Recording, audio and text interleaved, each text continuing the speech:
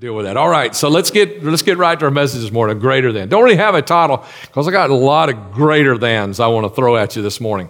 Going to begin in Mark, some words of Christ, where he was asked, what is the greatest commandment? That's kind of like somebody handing you a Bible, say, okay, tell me what the one most important thing in here is. I mean, it'd take me a while to try to figure out what's the one most important thing. Well, Jesus had an answer for him, but he didn't give him a little short answer. He kind of preached him a little message, and then he kind of told him what they were. I mean, he gave him a good bit of it. So it's right here. He said, the most important commandment, the most important one, answered Jesus, is this: Hear, O Israel, the Lord our God, the Lord is one. Love the Lord your God with all your heart, with all your soul, and with all your mind, and with all your strength. Okay, so what's the most important thing? I mean, that's like a whole lot. That's more than just one little thing. It's like even narrowing it down, Jesus still gives him a paragraph, but doesn't leave it there, does he? He goes on. He said, let me tell you what number 2 is also. So number 2 must be really important, because even though he just asked about number 1, he said, no, let me tell you the top 2. So he said the second is like it. It's this: love your neighbor as yourself.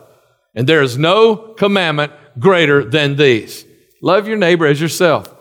And we hear that, we see those, and I don't think we realize the depth of what Jesus is saying. Sometimes we kind of make these really shallow things right here. But the 2 greatest commandments in the Bible, and the whole thing, and all the Word of God, and all of His direction, Jesus says, is the way we relate to God and everybody else. All people. Not just the people right here, right now, but everybody. It's the commitment that we have in our relationship to Him and everyone else. That's the most important things. And it's not like, like the golden rule, where Jesus told us, to do unto others as you would have them do unto you. This is deeper than that. I mean, the golden rule is kind of like a mom would tell to their 3 or 4-year-old child, hey, you need to treat everybody. When we go to the park today, treat everybody like when you go to the party today, that kind of a thing. Treat everybody right. No, this is deeper. He didn't say treat everybody right. He said love them like you love yourself. That's deep. You know what love is? Around here, we teach that love is a choice. Love is not an emotion. You don't do it when you feel like it. You do it because you choose, because it's the right thing. And it's not just me and my wife. It is everybody. He's saying, I'm to love my neighbor as myself. That means he's talking about everybody. So the greatest commandments are not about us. They're not about teaching us how to get stuff from God, not teaching us about all our things, the things we need. It's about how we relate to God and everybody else. It's about our commitment to relationship, our commitment to one another. Okay, let's go on in the book of Hebrews. Let me show you something else about this. Hebrews chapter 2, verse 11. So now Jesus, and the context here is he's talking about how Jesus is holy. So let's throw that in there so you kind of get this context. The verse is right before it. It says, so now Jesus, who is holy, and the ones He makes holy have the same Father. That is why Jesus is not ashamed to call them His brothers and sisters. Isn't that amazing? He's not ashamed to call you His brother or sister. He's not ashamed to call you, really, like we might say family, or for this message, let's say family. He's not ashamed to call you family. You ever been ashamed to call somebody your family?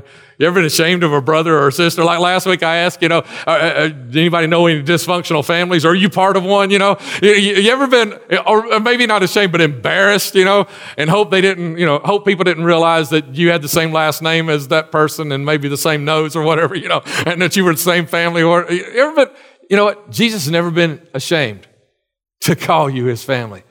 Isn't that amazing? That's how He feels about you. He is not ashamed. He embraces the fact that you're His family. Oh, that's awesome, isn't it? That's how He feels about you and the person sitting next to you and the person that you work next to every day of the week and that person that's going to have the locker next to yours this year. That's how Jesus feels about every person in the earth. Okay, there's a qualifying statement right here we'll get to in just a moment in the book of Mark. But that's how He feels about every single person. He is not ashamed. He embraces the fact that He can call them family. Okay, and so then back to Mark, Mark chapter 3, verse 34 and 35. Jesus is surrounded, if you read the verses for this, it says He's surrounded by people. They're all sitting around Him, talking to Him. And His mother and His brothers, they come up and they're sending Him word. And they say, hey, your mom's outside. And He's surrounded by all these people who are listening to Him speak. And He looked around at those who were around Him and said, look, these are my mothers and brothers. These are my mother and brother. Anyone who does God's will is my brother and sister and mother. So he qualified. He says, anyone who does God's will, anyone who follows in the will of God, they're family to me. And so he embraces them all. All of them are his family. Everyone who does the will of the Father is my family. And he embraces that, and he's excited about that. You and I, listen, we've got this thing here at 2911. We've got our niche that God's kind of given us. Let's tell you, God didn't call us to build a church here that was like every other church up and down the street. That's not why we're here. God has given us a niche. There's a little different thing about it, and here's kind of the way it is that, you don't really have to have grown up in church to feel at home at 2911. Matter of fact, you don't even have to like church to feel at home at 2911. I don't think, because let me tell you, there's been some churches that I've pastored that I didn't like. And I'm not saying the people I didn't like. I'm talking about just the way that I was pastoring. I said, I don't like this. God changed me. Okay, so I'm not saying that they're part of the problem. I said, we've been part of the problem. And you might not even like church, but let me remind you of this. You don't have to like church or like what church has been, but you have to love the church, because the church is the body of Christ. And you have to love that. You have to embrace it. If Jesus Christ embraces us, because you got to think about who he is and who we are. If he embraces us, then we have to definitely embrace each other. If he from heaven above, as pure and holy as he is, embraces who we are, then we sinners as we are, saved by his grace, we have to embrace one another and love that. You might not like what church has been or what church has done to you, because we got a lot of people that, you were de-churched. I mean, you got hurt, you got misused, abused, or whatever. Man, it's happened. And now you're back at church, and you're a part of 20. You might not like what church has been, but you have to love who the church is. You have to love that. See, because Jesus was not gathering a group. He didn't build a team. He started a family. It's a family. And you can quit a group, you can be dismissed from a team, but you're always part of the family. You're always part of the family. Even when you become prodigal, like the prodigal son, and say, I'm out of here, and you go your own way, you're still part of the family. Oh man, I just having so many thoughts come to my mind. I don't have time to preach these, but I'm thinking about, that father, that when the prodigal son left, the father saw him from way down the road. What that tells me is every day he was looking, when my son comes. So because he saw him when he was so far away, he had to have been looking all that time. So even when you're away from God, even when you're not here, you're not part of what you think, you're not part of the family, you're still part of the family. And that's why this is so important. This is not just a team. This is not just a group of people who have come together to establish a church, little c. This is the church, capital C, and it's a family. And that's what he was establishing. So God's family is greater than me. It's greater than me. You can use the term bigger if you'd rather, but it's greater than me. It is greater than who I am. It is greater than what I want. We were talking yesterday. I was at dinner at our small group, and I was sitting next to Scott, and we were talking about that. I said, everybody needs something different in the family of God. He said, yeah, but everybody needs something. Said, oh yeah, that's right. And you know what? We failed to realize that. Sometimes we think we're the only ones, but everybody needs something.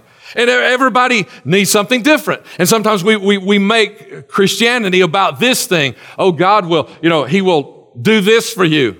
But there's other people in the family that they need something else. So they need something. And sometimes we don't make allowance or room for, hey, everybody needs something, but everybody needs something different. Because people need healing. People need healing physically. Some people need healing spiritually. Some people need healing over things that have been done to them, abuses in the past. Physical, sexual, all kinds of stuff. Everybody needs something different, but everybody needs something. And so we've got to realize that sometimes we want to tailor Christianity down to what we want, but it's bigger than me. There are so many people out here that need so many other things. God's family is huge, and that's an awesome thing. We need a big family. Let me tell you a couple reasons why we need a big family. First of all, because family blessings are bigger than solo blessings. They're greater than solo blessings. I mean, you get a little blessing, and, the rest of your family can high five you, say, that's good. But I mean, if the whole family gets it, that's even greater and wonderful and awesome. Let me remind you of a story. I preached about this. It's been, I don't know, about 3 years ago, but I've preached from here several times over the years. 1 Chronicles 13:14 says, the ark of God remained with the family of Obed-Edom in his house for 3 months, and the Lord blessed his household and everything he had. This ark thing, that's that box, the Old Testament, symbolized the presence of God. You Indiana Jones, Raiders of the Lost Ark fans, you'll understand, that thing. I mean, that's what the movie was kind of about. There actually was a box. All the rest of the stuff about the movie wasn't, that was fiction and made up. But I mean, there actually was a box, had the 10 Commandments in it that God gave to Moses. It symbolized the presence of God. And for reasons that I don't have time to explain right here, if you'll just back up in 1 Chronicles, you'll see some of it there. But for reasons I don't have time to explain right here, it ended up at the house of Obed-Edom.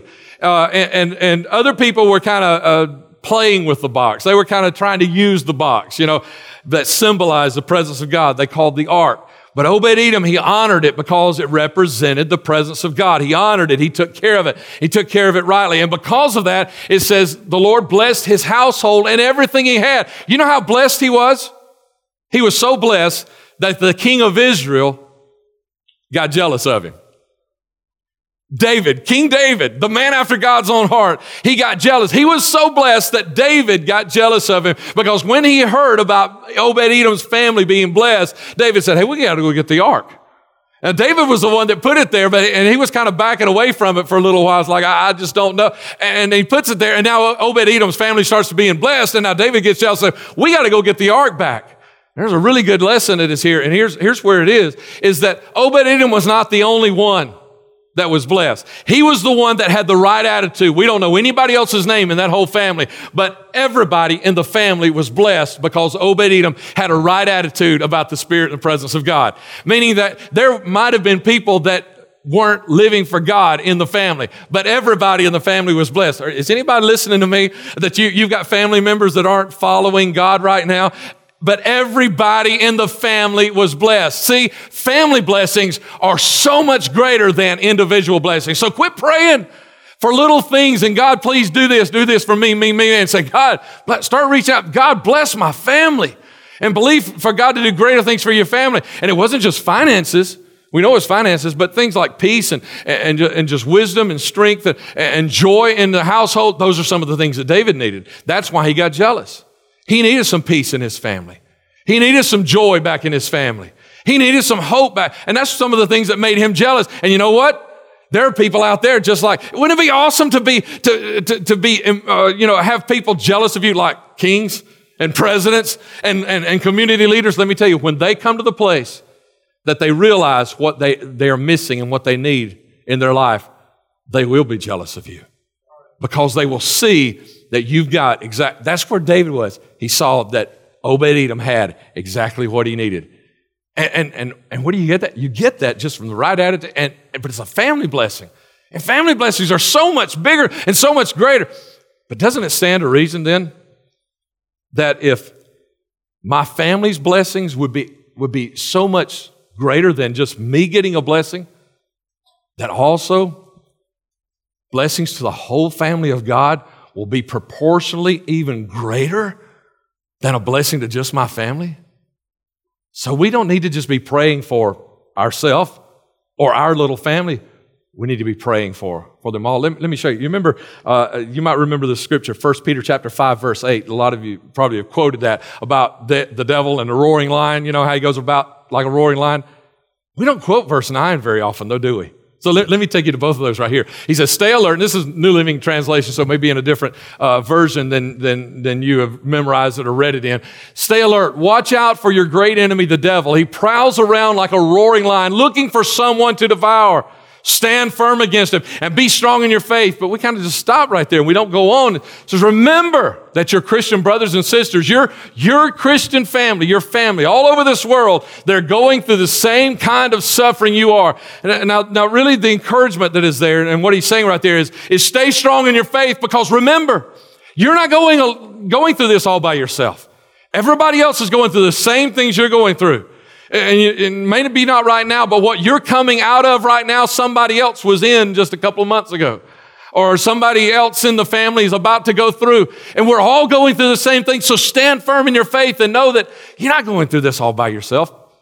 But there's something else inherent there also. When you remember that you're not going through this all by yourself, it's time to start praying prayers for the whole family of God. You're not the only one suffering through the economy. You know that, right? Right? You're not the only Christians in this country suffering through the economy. It's time that we quit just praying, God, give me a job. God, bless my family with a little bit more. And it's time we started saying, God, find all of your family that are struggling in this economy that we're in right now, God, and don't let the rest of the world look with disdain on your family, but God, let them see that they are a blessed family. And don't just call blessings to yourself or even to your family, but call blessings to the family of God and pray for the whole family of God during this economic time, because we all are facing and going through the exact same things. Amen? Okay, I'm doing a lot of teaching right here, okay, but I got some things I want to share with you at the close. So stay with me this teaching. One more thing, one more reason that we need a big family is because our message, as we said in the first one of these sermons, our message is greater than Sunday. Our message and our mission, man, it's greater than me. It's greater than us. I don't have a problem at all admitting to the fact that the mission, the message, the dream that God has, man, it's bigger than me. I can't do this by myself. I need some help. Come on, we need to get this thing done.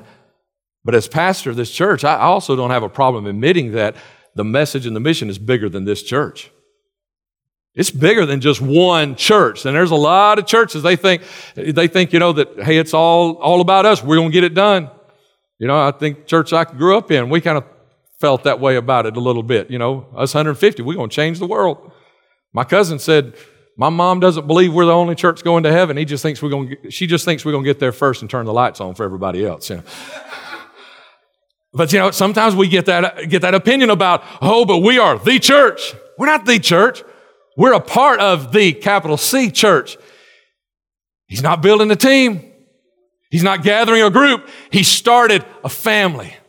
And everyone is a part of the family. And this thing is bigger than any church, any 5 churches, any 10 churches. This mission, this message that we have is a huge message, and we need some help. And look what Jesus said about it, John 14:12. I tell you the truth, anyone who believes in me will do the same works I have done and even greater works, because I'm going to be with the Father. What he's saying is all this good stuff and amazing stuff you've seen, you haven't seen anything yet. I'm going back to the Father. See, Jesus was God come in the flesh, but because he was in the flesh, he was bound by the flesh to only be in one place at one time. He's not that way anymore. But he came in the flesh and he was that way. Now he's gone back to the Father. He is in his normal state. And so he's saying, now you're my body, and now you're going and you're going to do things all over, everywhere. What he is saying is because there's a multitude of us, because we're this big, huge family, we can do so much more than he was able to do here on the earth because we have this huge family. That's another blessing of being a part of a big family. So, when you kind of close things down and say it's just us, we're the only ones doing the big good stuff for God. We're the only ones that can pray the power down. We're the only ones that can believe that. We're the only one. You're putting yourself in a place that you're never going to be successful, because we need the whole family of God. It's a whole big thing. So another greater than is God's 2911 family is greater than this. So this is our niche. This is our different. This is our little place. But God's family is bigger than this. Bigger than just, and I'm, what I'm saying here is, it's really easy. It's really easy to just say, man, I like the way 2911 is. Let's just leave it like it is. Let's don't change anything. Okay, when we going to, draw that line and say this is where it ends. Okay, we'll back up about 6 weeks and tell the people that have just started coming in the last 6 weeks, you can't come anymore because we decided we like the way it was. Come on. Or we're going to draw the line next week or whatever. We'll still allow visitors to come in, but they're going to always be visitors. No, we can't do that, can we? Let me ask you a question. If you found out you had, and somebody was telling me after service, so I kind of gave this little illustration, and they said, I was at a funeral this week, and family members of this person that passed away met for the first time, did not even know that they had brothers and sisters. What if you found out this week that you had an estranged brother or sister that you had never met somewhere in the country, maybe somewhere in Jefferson County, somewhere close by that you never met. But you had the opportunity, or you had the resources, you had the availability, some way you knew how to connect with them. Would you do it? Man, I would. I like knowing that kind of stuff, where my family came from and all that kind of, I like knowing that kind of stuff. Would you connect with them? Would you Facebook message them, or go to their Facebook? Hey, try to like them, see if they let you, so you could read all about them, see all the pictures. Wouldn't you do that kind of a thing? Or maybe even call them up, talk to them, and go meet them somewhere for lunch one day and just sit and talk and try to figure out all these connections and stuff. Maybe invite them to your house. Maybe after you did the background check, make sure they hadn't been arrested 14 times or whatever. Yeah, right? But wouldn't you invite them to your house maybe and spend the weekend? And if they came, they had a big family or whatever, I don't know if y'all do this kind of thing, but maybe even you move out of your bedroom that weekend and, you sleep on the couch or whatever to give them some space, and you inconvenience yourself so that they can be convenienced. You find out that they like their favorite food is your favorite food, and say, man, we got to have that while you're here, got to do those kinds of things. When you do all that kind of stuff, if you had an estranged brother or sister, we have many estranged brothers or sisters. We have many out there. So now what do we do about it? We should do the same things we said we would do if we found out we had a physically estranged brother or sister. We should do the same things with these spiritually estranged brothers or sisters. We should reach them somehow. We should connect with them. Facebook message them. Invite them to lunch. Even into your house. Maybe even more importantly, into this house. Say, why don't you come spend this part of the weekend with us? And we need to inconvenience ourselves. Move up one row next Sunday. Come on, if you're brand new at a church, or if you're visiting a church, you want to sit on the first 4 or 5 rows or the last 4 or 5 rows. Come on, let's be honest. Then inconvenience yourself. Everybody move up one row next week. We got some room up here between me and Jody, We got some room up here on the front row if anybody wants to join us. Inconvenience, or next week when you start to pull into your parking space, you pick one out, you start to pull in, you say, I think I'll go down 2 or 3 more and just leave these 2 or 3 for maybe somebody who's new or somebody who's a part of this family. Because here's the thing is, there's so many family members out there. And I think here's one of the mistakes that we make, is I think we say things like, those people out there that are potentially going to become Christians. Haven't you heard? I've said that kind of a thing. And pray, oh God, I pray you send forth, as your word says about those angels, you send them forth as those that'll be ministering spirits to the heirs of salvation. God, whoever those are going to be, I said those potential Christians, and we talk about them as if there are certain potential Christians out there, and so we're walking around out there and think, okay, God, show me, do I minister to this one because they might become a Christian one day, and that's not the context we should have at all. That's not the focus we should have at all. Our focus should be that every single person out there that is not yet a member of the family of God, they are members of the family. They just don't know it yet, because every one of them was created in the image of God. They look like Him. There's something about Him that is in them. And every single one of them that is out there is a member of the family of God. And you know what God dreams? God's not dreaming that this 20 or that 30 or that 50 become Christians or become remember that they're part of the family. He is dreaming that they all will. He's dreaming that. And imagine one day, here on this earth, your daddy or your mommy finds out you knew about an estranged family member. You knew about it for years, but you never told them, and you never did anything to connect them to the family. And they find out. They were like, oh, it'd be heartbroken. Like, why didn't you let me know where my brother was? Or I wonder if one day we'll get to heaven and Jesus will wonder why we knew about all these estranged family members out there and we never did anything about it. Why? You knew they were my family. And you didn't invite them. You didn't message them. You didn't say, hey, let's have lunch. You didn't invite them to my house. You didn't inconvenience yourself. Just in case you don't get it around here, this is what 2911 is about. We're not about us. Not anymore.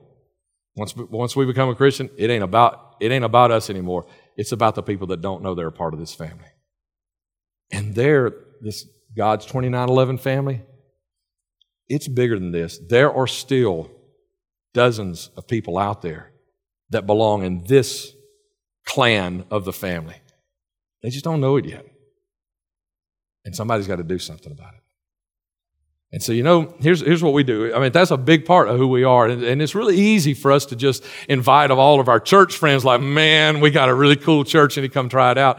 That's great. That's wonderful. But that's not who we are. What we're about is finding those who aren't, those who don't know they're part of the family. And they need to find that. And so what we try to do as staff and leaders, we try to do everything possible to help you do this. Make it easy, even make it fun. I mean, we do things like trying to make it fun for you to invite people to come to church. I mean, I didn't say this in the first service, but like that ice cream day on the last Sunday of the month of July, that was National Ice Cream Month. People thought I made that up. I was telling people that. They thought I made that up. No, I think it was Ronald Reagan that declared that the first time, and it's National Ice Cream. So the last Sunday of that month, we had an ice cream truck out there, free ice cream. I mean, is that not easy and fun to invite, unchurched people, estranged family members to say, let me tell you what happened in my church Sunday. Isn't that fun? I mean, that's the reason we do that kind of thing. I mean, it's joy. It's wonderful to celebrate out here. I'm glad, man, it was wonderful because everybody just kind of hung out. And we just kept talking and eating ice cream and that was awesome. But I mean, it's also a great excuse. Just about everything that goes on around here is a great excuse to invite somebody.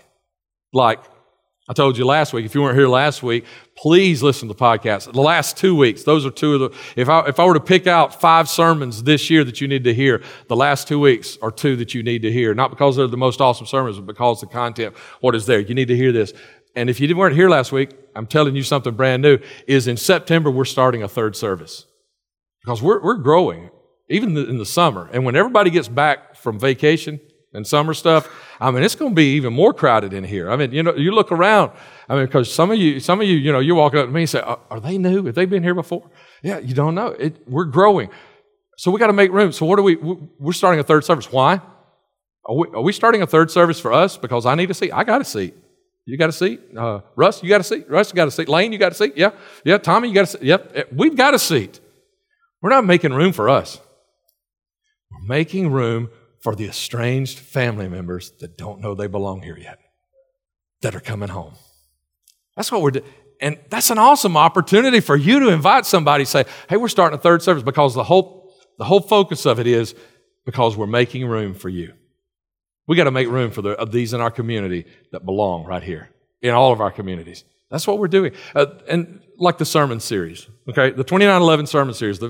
When you see that, if you're on Facebook and you see that logo coming up, or that slide, I mean, that's probably the background of the promo slide for that sermon series.